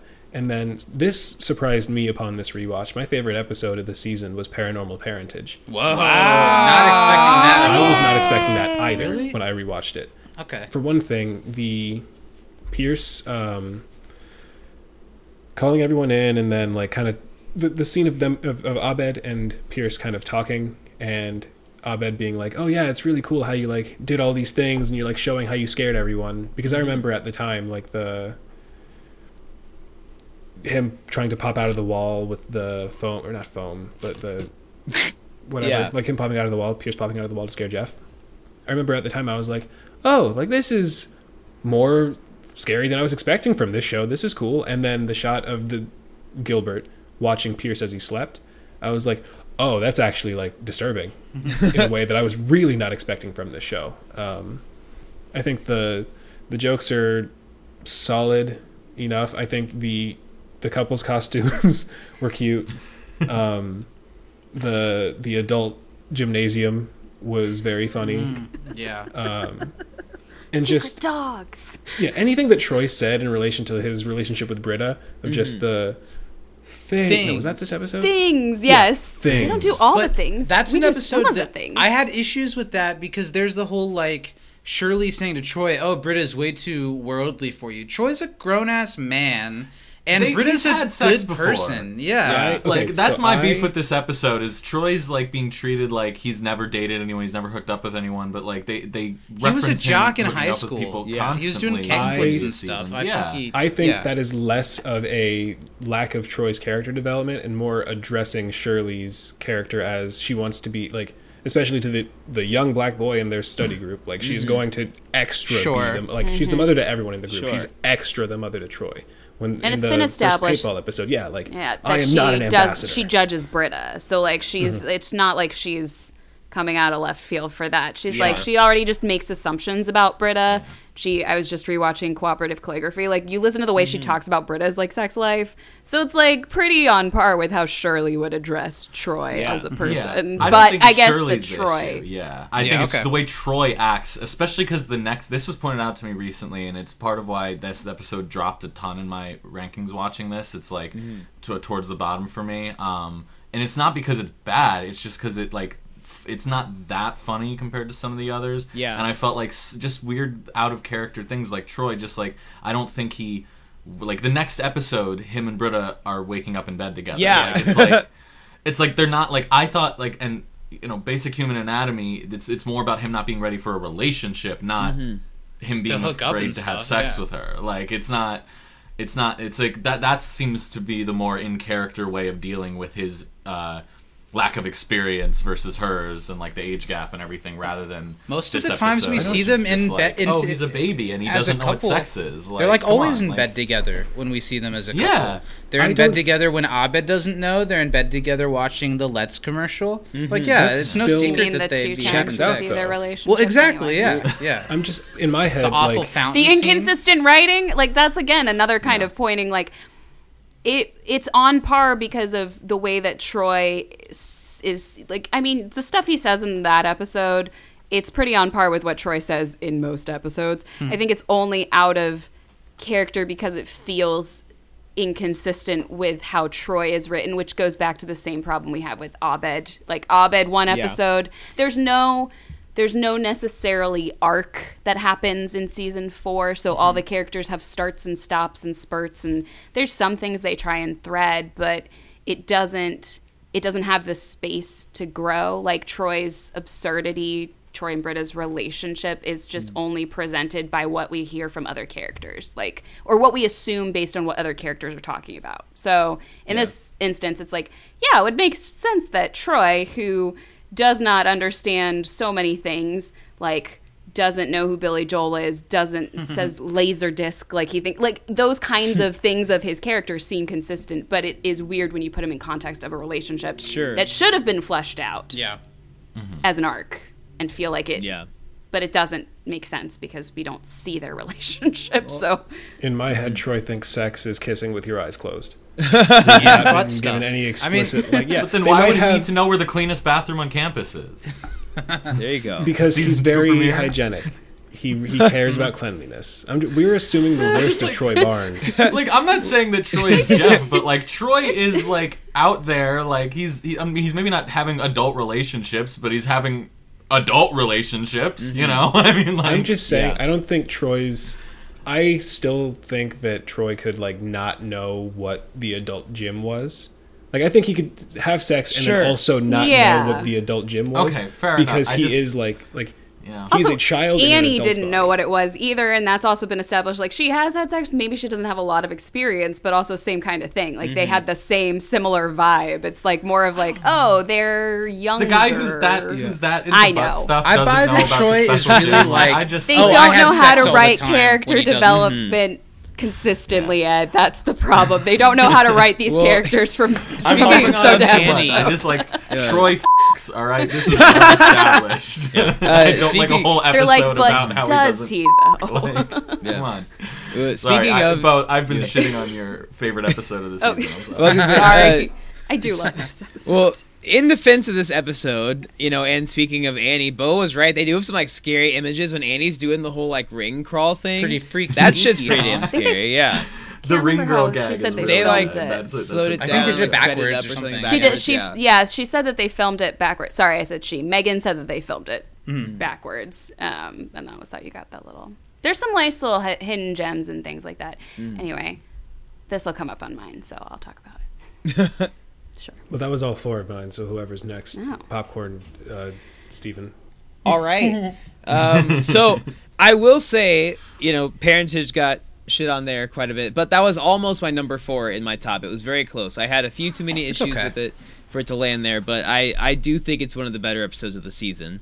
My number 4 actually ended up being Conventions of Space and Time. I think there's a lot about that episode that I don't enjoy, but it is probably one of my favorite depictions of Troy and Britta's relationship.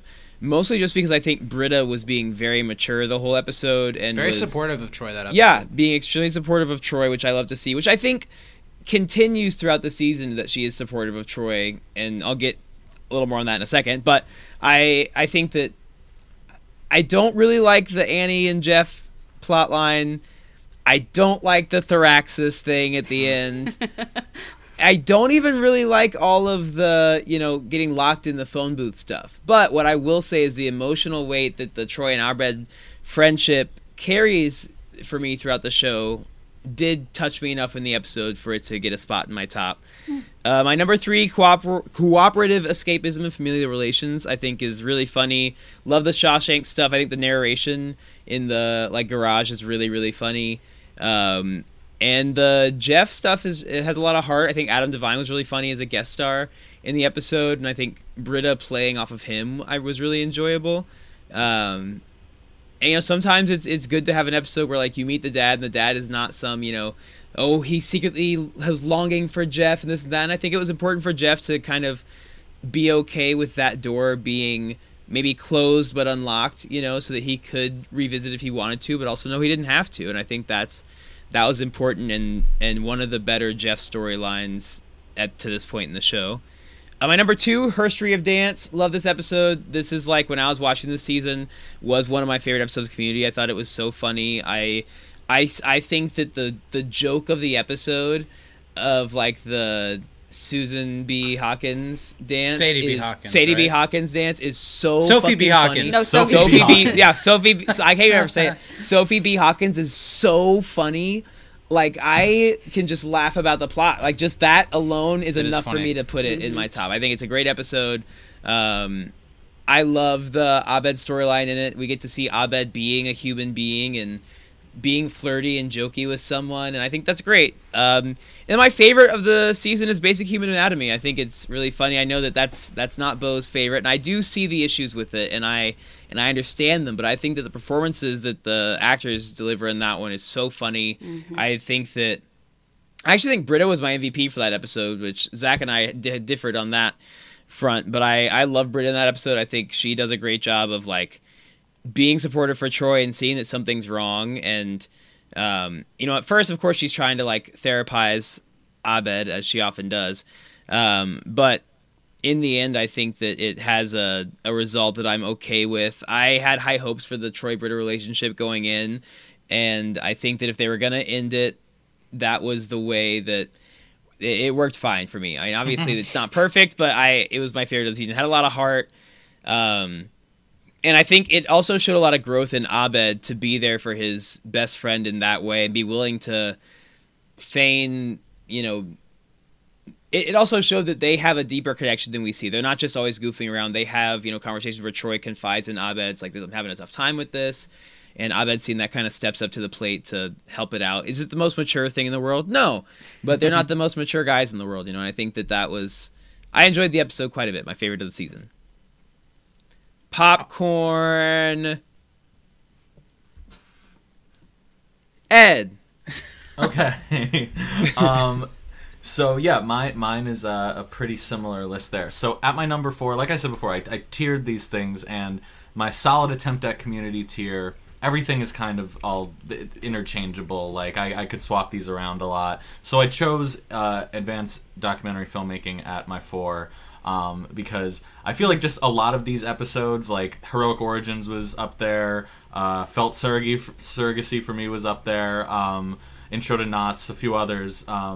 I felt like they were like, obviously they missed the mark on what they could have done. Like it was a missed opportunity in a lot of ways, but there was still a lot of good jokes.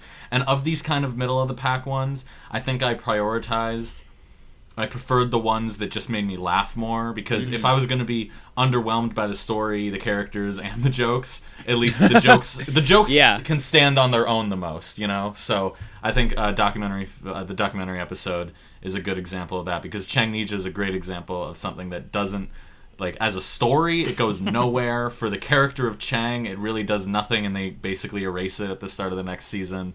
But they got jokes for it. Like, it's got some good jokes. Sure. And Partner and Houlihan, I love that pairing. Sexually assaulting someone in that episode when he Okay, straight up look, kisses I'm not Chang's saying wife. there's a lot I don't like in that episode, and we already talked about the Pierce bit, which I would just cut out completely. Oh my like, God. I don't like That's that that stuff. I'm episode, not isn't defending it, Yeah. but I'm not defending it. That's There's a why I lot didn't not to remember like. it. No, honestly, Yeah. I remember that episode mostly for the trout farmer, and Yeah. that whole scene. fucking On the icon. last face, I a thought lot of these trout. trout Yeah, of the scene, last yeah. scene, a lot of trout scene.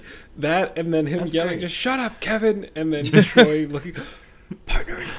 Yeah, well, and Troy's joke about having a dog and a fish and a cat named All Troy, named Troy. that were Yeah. all older than him, is one of my favorite Troy That's jokes, and I really forget it's funny. from season 4, because it's like, that's something I'm always like, oh, that was the season 1 or 2 or That 3 does joke, paint a right? picture. Yeah, no, but that to me is like core to understanding his character, and it's in this episode. The video, But then, of just Chang's head, like him smiling while he just spins his head around.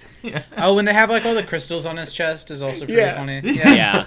there's a lot of good jokes in that. Ken and is Heroic never what's Origins wrong came with really the close there. Changnisha No. part. Oh, no. Ken is never so what's wrong with good. He's Chang. so It's- funny no matter what they give him. Chang. Yeah, it's Just them literally not just knowing what to the. do. I do not buy at all that even in the world of Greendale that these They people believe are it. buying his bullshit. See, I'm pushing back on that. I think Okay, that's that's fine. completely believable for Okay. Greendale, because Of no, Greendale, seriously, but not because- of the study group. Well, no, but that's why I like this episode. In terms of the Chang explain, like, this is the Changnesia episode, right? Yes. Like, it's in other episodes, but this is the one that really focuses on it. And what I like is that it shows that, like, there's always, you kind of can tell whether or not they're saying it. Then most of the people who are believing it are like believing it conditionally, like, whatever. This Okay. is safer. This is like virtue if Chang signaling. just wants to call himself Kevin, Yeah. and not blow up the school, we'll roll with it. Let's because this is let's encourage this because it's better than what came before. And like, I think this like, they don't care about the grant, like, or they don't care about the research. They care about the grant money. Like that, no one really cares about Changnesia. Like it's Sure. it's a safer way to keep Chang around, and it's some money the school could earn. Like, so I Okay, believe it on okay. that level. Like they're not actually like, Jeff is the only one who's like, I don't believe it, and it pisses me off that he's doing it. Like, and he's the jerk for acting like that. Everyone else is like, who cares if he's telling the truth? Yeah. Like, this is still better. And like, even Chang, and the fact that they all treat him rather nicely as Kevin means he doesn't betray them at the end of the season, which is like one of the Sure. threads that they do, I think, follow up on in a Yeah. good way. But then my top 3 from this season are in my genuinely good community category. I would put all 3 of these up there against the best of other seasons, and it's the same as Steven's. Cooperative Escapism at 3, Herstory at 2, and Basic Human Anatomy at 1. Basic Human Anatomy was the one that really leapt up to the top for me watching it this time. It was always towards the top, but like I really loved that episode. And correct me if I'm wrong, but that's the one Jim Rash wrote. Yeah. Yes. And Academy Award winner, Jim Rash. Yeah.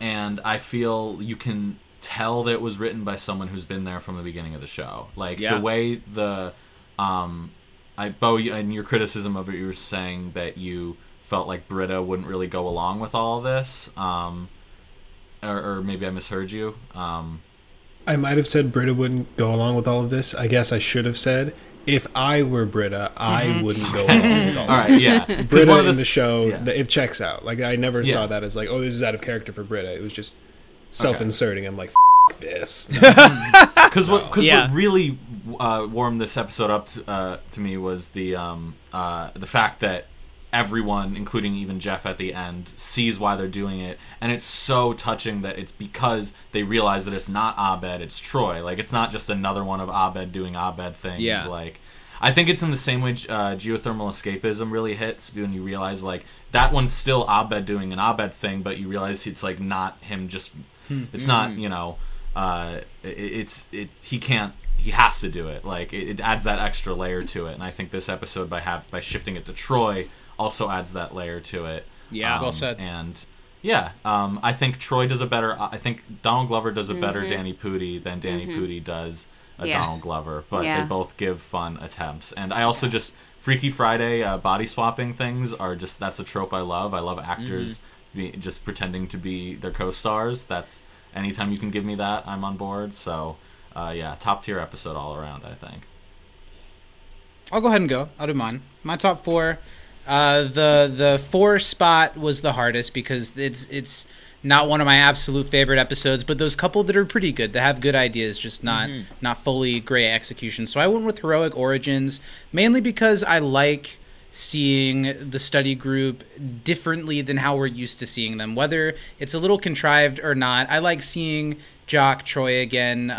I have a lot of issues with the depiction of Annie's drug usage. I think it's something that tweaked a little bit, could have been much more meaningful. I don't really like the visual of her like popping pills and that kind of like the sexual assault line. It's kind of just a joke. Jokes. Yeah, like it's her drug addiction is literally always just played for jokes. And you can make jokes about it, but it has to be levied with how serious it also is, you know, kind of like how it's funny when Pierce is an arrogant asshole when everyone's like, what are you saying? But then in episodes where Jeff is playing along with them, that's not funny anymore. That's just being hateful and no other side to it. I forget where I was going with that point. I like some things about Heroic Origins. I even kind of buy that Chang handing out flyers to everybody was what got them to Greendale, even if I don't quite buy them all being in the same place at the same time. But whatever, I like some of the stuff that episode dabbles in. Number 3, all 3 of my top episodes I think are really, really good episodes of Community. Number 3 being Cooperative Escapism. I think the Jeff dad stuff is handled really, really well in a way that I think only season 4's Heart on Its Sleeve could have done that successfully. Steven, I think you said beautifully about how they let Jeff cross that thing off of his list without it being like, oh, now he's a great dad, or even he's this asshole. It's just sometimes it just didn't work out for, like, I don't know. You said it way better than I could. I think that was great. But I do really like that episode. I like the subplot a lot. Really funny. I like that we see Shirley's house and her family. Yeah. Real quick, I like that Jeff's dad was not a guest star.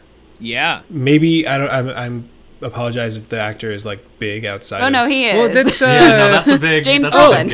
Okay, he's married to Barbra Streisand. They wanted it to be Bill Murray. That was the thing, or Dan wanted it to be Bill Murray, or imagined Bill Murray being. And they got Thanos' dad, so that's Oh shit! No, I totally knew this. Okay, all right, I'll shut up. Muting myself. I'm sorry. I'm so sorry. I'm so sorry. It's not as obvious. 5 minutes of time out. I mean, to your credit, like the Bill Murray thing, like makes sense. Like would have been like kind of like the fan casty way of doing it. Yeah. This felt more. This felt more authentic and.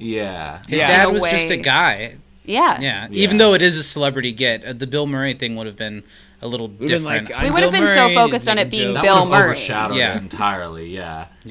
I will say my biggest criticism with this episode is that they don't follow up on it in any meaningful way. And I'm not saying I needed his dad to come back. In fact, I think it's better he didn't. But like at least like he has a half brother. Like I feel like that's pretty. Like they could have found some funny ways to bring Adam Devine back in. Like he could have enrolled at Greendale. Could they? Yeah, like I don't know. I just think there's a really interesting interesting line drawn with that idea of dad really f***s up the first time with the first family, and then gets remarried, has this stepson, and then all of a sudden is that dad that he never. I feel like that's an interesting. No, I like that. I just like for how significant this episode is and how much build up there was. Sure, in this, it's just odd to me that.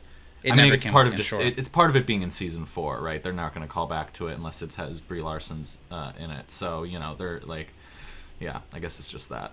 Really. And then my top 2 were so close that I almost thought my 2 was my 1, but I put number 2 as Basic Human Anatomy mainly because how good that episode is doesn't justify how much they squander Troy and Britta's relationship throughout the rest of the season. I was all for them getting together, honestly, out of all the ships, because they had just this cute, flirty, just like hints of stuff all throughout the first couple seasons that I was interested to see where they took it. And then likewise in History 101, that fountain scene is just dreadful. And then the rest of the season, they keep pairing up Britta with Jeff, and they don't let Britta and Troy be together. And that's another I'll talk about that in a little There's bit some bad lines about Jeff being like, I bet you really want to have sex with me right now, and or that too.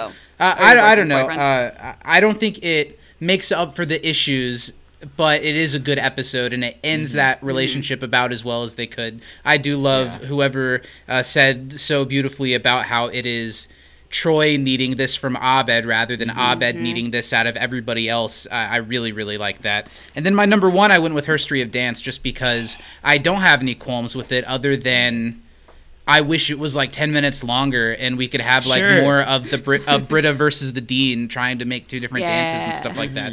I think like Steven said, that joke at the front of the episode is so funny, is so community, and it's also a real nice kind of low-key hang out at the school episode. I really like that one. It's perfect. It maybe even top 25 of the series for me. God like that bless. Would be a standout season 1 episode. Like that would be one of my favorites in season 1, if not. Yeah. Well, who's left, just Jen? Let's wrap this stuff up with things that you've heard already. Yeah. So number 4 is cooperative escapism. For all the reasons you've said, we actually get a Shirley story. Joel's delivery of Jeff's monologue to his dad is one of my favorite Joel speeches in the show. I think he does such a great job of making it so understated and so emotional at the same time. I think he always gets underutilized because he doesn't have a lot of those sometimes in the show, but I thought that one was just exceptional. Number 3 is Basic Human Anatomy. Again, for all of the reasons they all have said. I actually was guesting on a podcast where we were talking about Donald Glover, and I brought this to them because they had never watched Community, so it's talked me into. They talked me into. It's a talk me into. They were doing a Donald Glover miniseries, so it's like pick some of the best Donald Glover episodes. I picked this one because I do think that Donald's performance as Danny is so nuanced, so beautiful, so really like not a cheap imitation either, which I feel like is what sometimes could happen. I liken it to the way that Darcy Carden did Janet's, where she knew her co-stars. What a star, by the way. So like, oh my gosh. So she knew the nuances, like even just the way that that Danny makes himself bigger in scenes and Donald makes himself closed in. His hands are closer to his chest, whereas Danny takes up more space because that's what Troy would do. Yeah. Everything, the emotional heart of it, too, that speech that he gives and Jeff realizing that this is serious. I think that the emotional heart. I will say the only problem I have some problems with the Troy and Britta stuff because, as you said, it wasn't built up. The thing I have most problems with as I was rewatching... Are you about to see the Dean? Are you about to see the Dean? No, I was worried you were going to say you don't like the Dean part. Oh no, that's fine. It's really funny. I think that whole runner is super just funny. So hilarious. Academy Award winner Jim Rash. No, the problem I have with the Troy and Britta stuff is that for the reasons that you said, the build up, the lead out. But if you really think about it, every single episode we've talked about that focuses on Troy and Britta really is about Troy and Abed. Conventions of Space and Time has nothing to do with Troy and Britta. This episode, really not Troy and Britta. They don't spend a lot of time together. No. It's Troy and Abed in a Troy and Britta frame that we're it's the telling us but they're together. And I'm like, yeah, you keep telling us that, but like, are they though? Like, Yeah. Are they dating? So that's the biggest kind of glaring issue with their relationship for me is like, their whole relationship is really just Troy and Abed stories. And so number 2, I am going with Paranormal Parentage because I think it has so many great gags, so many great side gags. There's just so much to glean. I love the pairings. I think that the Jeff and Britta story works super well. I think Britta has some of the funniest comedic moments in that ham costume, which Megan Gans wore to a party at like a Hollywood party. So listen to our Paranormal Parentage episode to hear the story about that. It's been floating around on eBay for years. I don't know. Somebody bought it. Did somebody bought it? Yeah, somebody finally bought it. And so you also wore it when Megan wore it to Adam Levine's Halloween party or something. Nice. I just think that it has a great use of all of the characters and different pairings than we're used to seeing. And there's one particular moment we talked about in my episode, but like Troy and Annie have a nice little scene where he's like, hey, like I want you to like talk to me. Like I want to feel like comfortable talking to me. And that was nice to see because they are roommates. Like it's nice to acknowledge that they have a relationship and they're friends, which we don't always see. So I liked all of the different things. I like that Shirley didn't have an ambiguous costume this year. I thought that was great. And my number 1 is Her Story of Dance. I literally have no qualms with this episode. I think it is a perfect episode.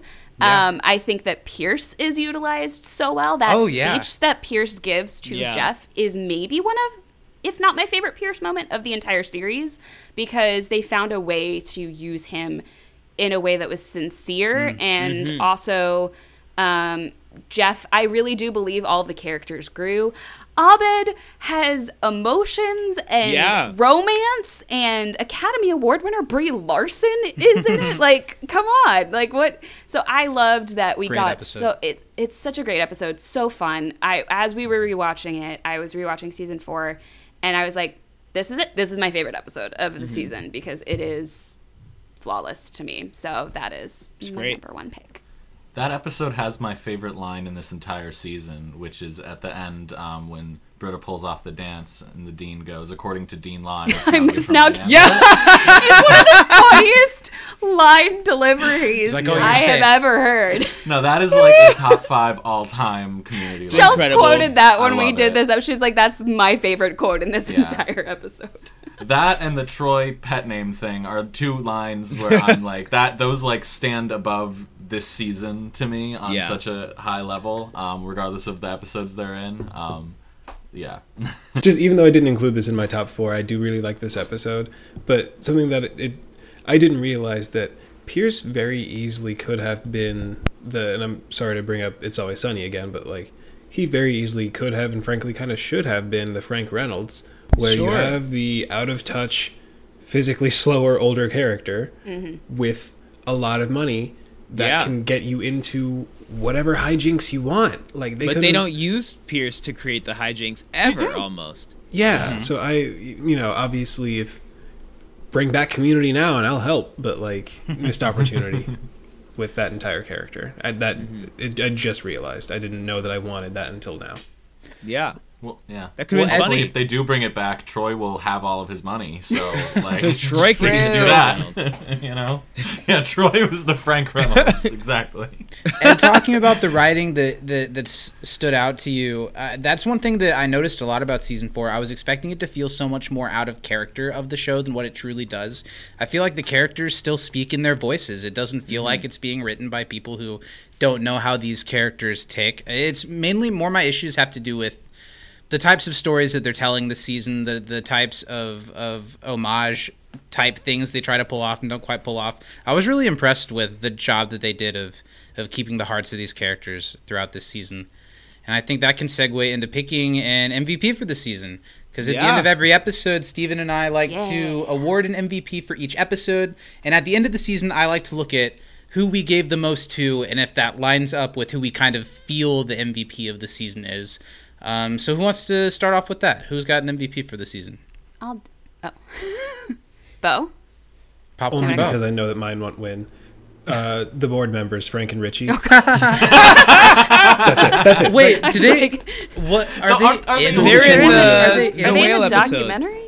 The whale episode. It was, They are in the whale episode. And they show up like real sloppy. Yeah, on their yard marks from Yeah. Skeepers. Are you drunk? Good luck proving it before we're not. To me, that's the best line of the season. And I know that won't count, but that's my vote. Those are great characters. Something that season 5 and 6 do really well is keep bringing them back and letting them get weirder and weirder and weirder.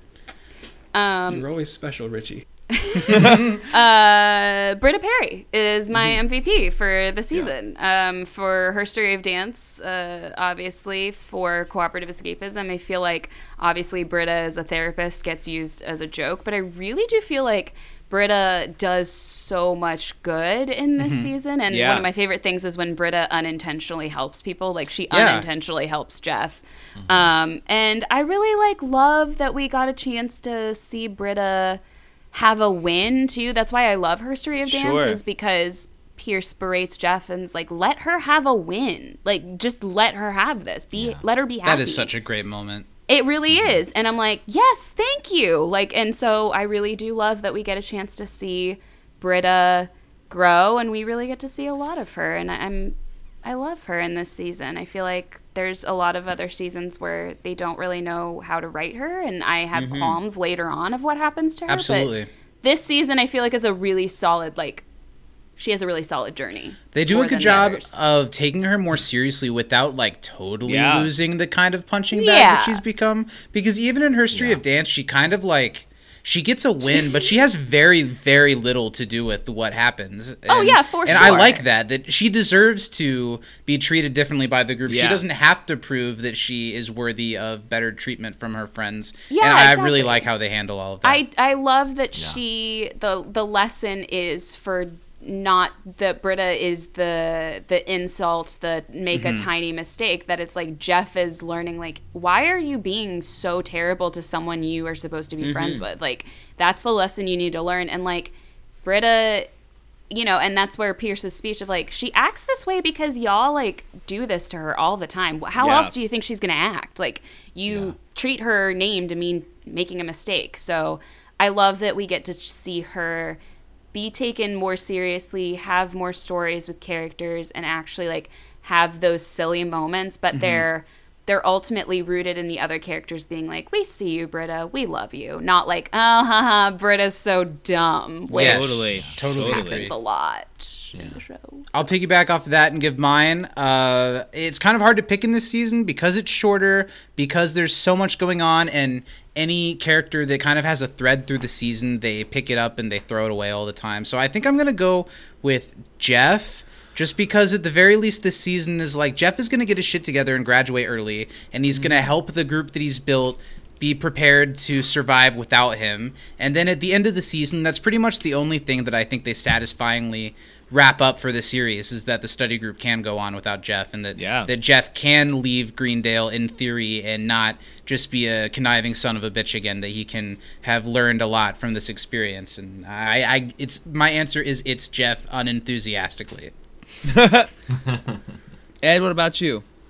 I'm with Jen on this. I think it's Britta, and I think for everything you said, and I'll just add that I think what makes her the MVP, what really cements her as the MVP for me, is the fact that the kind of upbeat tone of this season that we've talked a bit about kind of makes Britta work better. And so I feel like there might be other seasons where she's the MVP, but this is the one where she there's more of a mutual relationship between her and the season. She's funny and brings the season up, but also the season being what it is improves Britta and her role in the show. Because she's been Charlie Brown. She's been the the sad sack punching bag whatever character since season 1. I mean, since halfway through season 1. I mean, that they may have a whole episode about her being a buzzkill in that season, and they keep rolling with that. But with especially, as things get darker and more bitter in season 5 and 6, it becomes just meaner and meaner. This is where it feels like it has the best balance, even including the first 3 seasons of she's a buzzkill sometimes, and she f***s up a lot, and she Britta's things, but she also Britta's things in the other way. You know? Yeah. Like, you have her story of dance. Like, I don't know. Like, I think you wouldn't be able to have that in a Harmon season. I agree. Yeah. I agree 100%. Britta was my season MVP for my heart too. She's the, a very integral piece of all of my favorite episodes and all my favorite moments of the season. And I think, like you guys were saying, she just does they finally take her seriously this season, and she's always the punching bag. Like you said, I think saying that Britta was the Charlie Brown of the group is such a good analogy, because she constantly was like trying to do things and like trying to step up and like help, and like it was all coming from a good place, even if it was misguided. But the football gets taken away every time. Yeah, a lot of the time by Jeff, I feel like, but just yanking it out. And but it was. And nice I've been to saying see since we started this podcast that Abed's Snoopy. So this analogy tracks. I know. I was literally in my head like connecting all the characters to different Peanuts characters. Yeah. I would love to take credit for it, but it's something Dan Harmon says like in the season 1 commentaries when they get to like they're like, no, they made the conscious decision to make her Charlie Brown. Like that was that was very much the intent. So I don't know about the other Peanuts characters mapping onto that. Britta as Charlie Brown is very much textual. Yeah. As far as the ones we give out over the season, though, Steven, that's not how it shook out. Yeah, I want to know how it did. Was it Abed? So, like, individually, I gave the most to Abed by far, and you gave the most to Abed as well. Abed, both of us, we gave the most to, which I feel like is weird, because I think season 4 is kind of sleepy mode Abed, where like they don't get him wrong, but I don't know how it ended up that way. The season, and that's how that happened. I think it often ended up that he was one of the characters in each episode that we didn't have any complaints about. Sure. Like everybody else was like, well, we liked them, but they did this. Because I think even in like Intro to Knots, I gave my MVP to Abed, and he just does Die Hard, kind of. He doesn't really do much in that episode because everyone else is so terrible that it's like by default Abed didn't do anything bad, so he's. I can't give this arbitrary award to somebody that did something bad. Yeah. So I don't know how it came about. It's a participation trophy. I think a lot of people would say second, Zach. I think it was like Jeff and Britta. It was a tie between Jeff and Britta. Yeah. Interesting. Wow. I think this season did well by pretty much all the main cast members except for Pierce and Annie. I felt were Annie's like real left out. We talked a lot about we talked a bit about Shirley having more to do this season. I think Jeff, there's some hit or miss stuff, but ultimately has some huge steps. Like we were saying, Abed, I agree, is like, he's still Abed, and he was my kind of like my honorable mention. I think I hadn't really thought about it like that hard, but I think it is because he's like good in a lot of episodes and there but not bad in other ones. Like the Delta Cube plot there and says one line. Yeah. The Delta Cube is the best part of that nothing too. Episode. Yeah. But pretty much everyone, even if they have like some of their worst moments in this season, they also have some of their best. And Britta, I think, doesn't really even have much that I would say is like bad. I think this is her best season, possibly, overall. I agree. Well, let's wrap this thing up. We've proven that, like, once you take the lid off of the season 4 talk, that it's hard to put it back on. There's so many abstract thoughts, good and bad, about it, and I feel like we got a lot of the good stuff out. Before we leave, does anybody have anything they want to plug? Anything they want to point people towards? Obviously, of course, each of your podcasts, Save Greendale Committee and the Community Rewatch podcast. Anybody have anything to want to put out there? AP Bio podcast, sure. By the time this comes out, we'll have like 2 episodes left, so go check it out while you still can, I guess. Well, this was really fun. Thanks, everybody, for coming and hanging out with us. And I look forward to diving into Season 5. And that'll be a tricky thing to dive into as well, with the return of Dan Harmon and the bleakening of the entire show. I actually quite enjoy Season 5. I think it's one. It seems like a hot take, but it's one of my favorite seasons. I think it goes Gonzo in a great way. So. I love Buzz Hickey. Oh gosh, I can't stand Buzz Hickey. Oh my god! I think I like the first he's half. My favorite. I fought for this country. See, I almost feel like to an extent. So it has amazing episodes in the first half, but I almost think it reaches a nice stasis when Donald leaves. I think it kind of is in a way good for the show to like get it out of the way. I have a hot take. Okay, well that's a conversation for another time. I have a hot take. Oh yeah, the 2-part season finale is rough. Yeah. Okay. Oh, it's bad. Well, anyway, this has been fun. Now we're all good and stressed out about this show that we're supposed to all love so desperately. This has been a lot of fun. Yeah. That's Bo's character development. Yeah, my character no arc over longer the a course fan of this Community. this podcast, I no longer like Community or Dan Harmon. I feel like you should say if we didn't love it, Or we myself. wouldn't spend 2 hours talking about it. Yeah. Talking right? about the worst season. Yeah. Right? All right. Well, thanks for doing this. This was fun. Yeah, and I'm thanks gonna guys go for ahead. Hey, coming thank on. you. Appreciate Thanks. having you all on. Thanks. Thanks so much.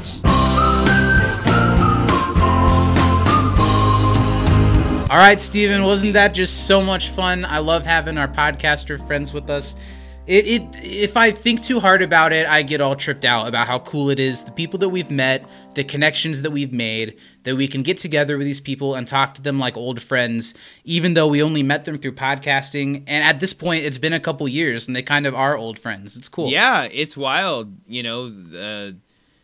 One of our, and Ed was one of the first people that we ever interacted with. One of our first, the cool kids at the podcasting table, for sure. So it's cool to, have Ed and Bo and Jen here with us. They're awesome. And it always feels like it brings some validity to what we're doing here to have. Even though we do the same thing, I look to them as people to look up to. Sure. In this space. And it's so nice to hear voices other than yours. Yeah, I bet. I'm not used to having to make an effort to get a word in. Yeah. Mm-hmm. But guys, don't you want to, but my opinion. But yeah, that was great. I'm really happy they lot could of fun. join us. And Zach, it's nice that we can open our bungalow entrance and invite in a couple other rascals to roll around in the hay with us for a little bit. Do you have any last words about season 4 before we put it to bed? We've said a lot about it. I think it's easy to have that bad taste in your mouth at the end of it, but I think there is a lot of good to season 4. I think there's a lot of warm, heartfelt moments, and there is still a lot of great time spent with these characters that we love, even if it's not perfect. And I think that I needed this talk to relive the good and the bad to get kind of the taste that I had. Finale at out the of finale. our mouths. The finale is just and bad. I think they're some of my favorite moments of the show happen in season 4, and I'm glad that it exists in the way it does, so that we can appreciate the parts that are better and worse of the show for it. So I agree with you. And I'm even more excited and trepidatious to get into season 5 because I don't really know what to expect now. I know that it's going to be darker. It's going to be bleaker. Dan Harmon's back. Troy's almost gone.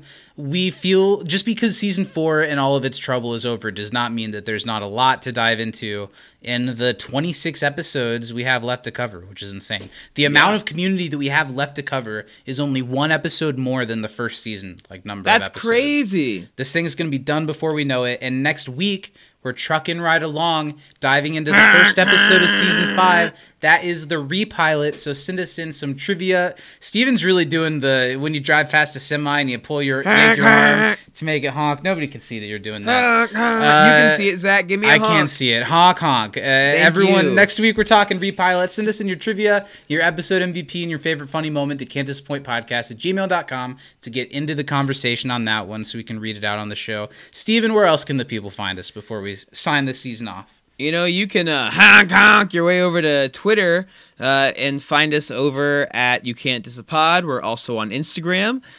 Find us at Can't Disappoint Podcast. We're also on YouTube and the Facebook under the whole name of the show, You Can't Disappoint a Podcast. Mm-hmm. Well said. Steven, thank you for doing this podcast with me. I love doing it with you. Hey, I love doing it with you, I love what this buddy. does for our friendship. I love this little thing that we've built here. It means a lot. And it's always warm, fuzzy feelings at the end of the season as we kind of get to take a step back and look at the type of stuff we've done. So thanks for that. Thanks to everyone for being a part of it. Shout out to our guests one more time. Make sure to check out Jen on the Community Rewatch podcast, Ed and Bo on the Save Greendale Committee, and Ed along with Matt and Alex, who are voices I'm sure you know if you listen to our show, over on the AP Bio podcast. That's all a lot of good stuff. And to wrap things up here, from inside the Dreamatorium, Black Lives Matter. I want to throw out a Trans Lives Matter because shit's going down in Texas. It's all kinds of up, and we love our trans friends, and we hope that you're hanging in there, and I hope I hope that some shit gets figured out. And also a shout out to the people living in the Ukraine. Being on social media, you literally see people post people are having to leave their animals because they can't take them with them as they evacuate, and like all kinds of crazy shit. It's insane to think that dance world. Really I know happening. a lot of people who are from Ukraine, and they're definitely going through a tough time right now, worrying about their families, and it's scary, f***ed up shit. So but there is a lot of warmth and love in the world, and we sure have got a lot of it for you. So hang in there and watch a couple episodes of Community to take the edge off. We'll be back next week. I guess we didn't say our names. I am Zach, but if you didn't know that already, what the is wrong with you? And I'm Steven, obviously. Yeah, we'll see you next week. Thanks for hanging out. Bye, guys. Bye. Bye.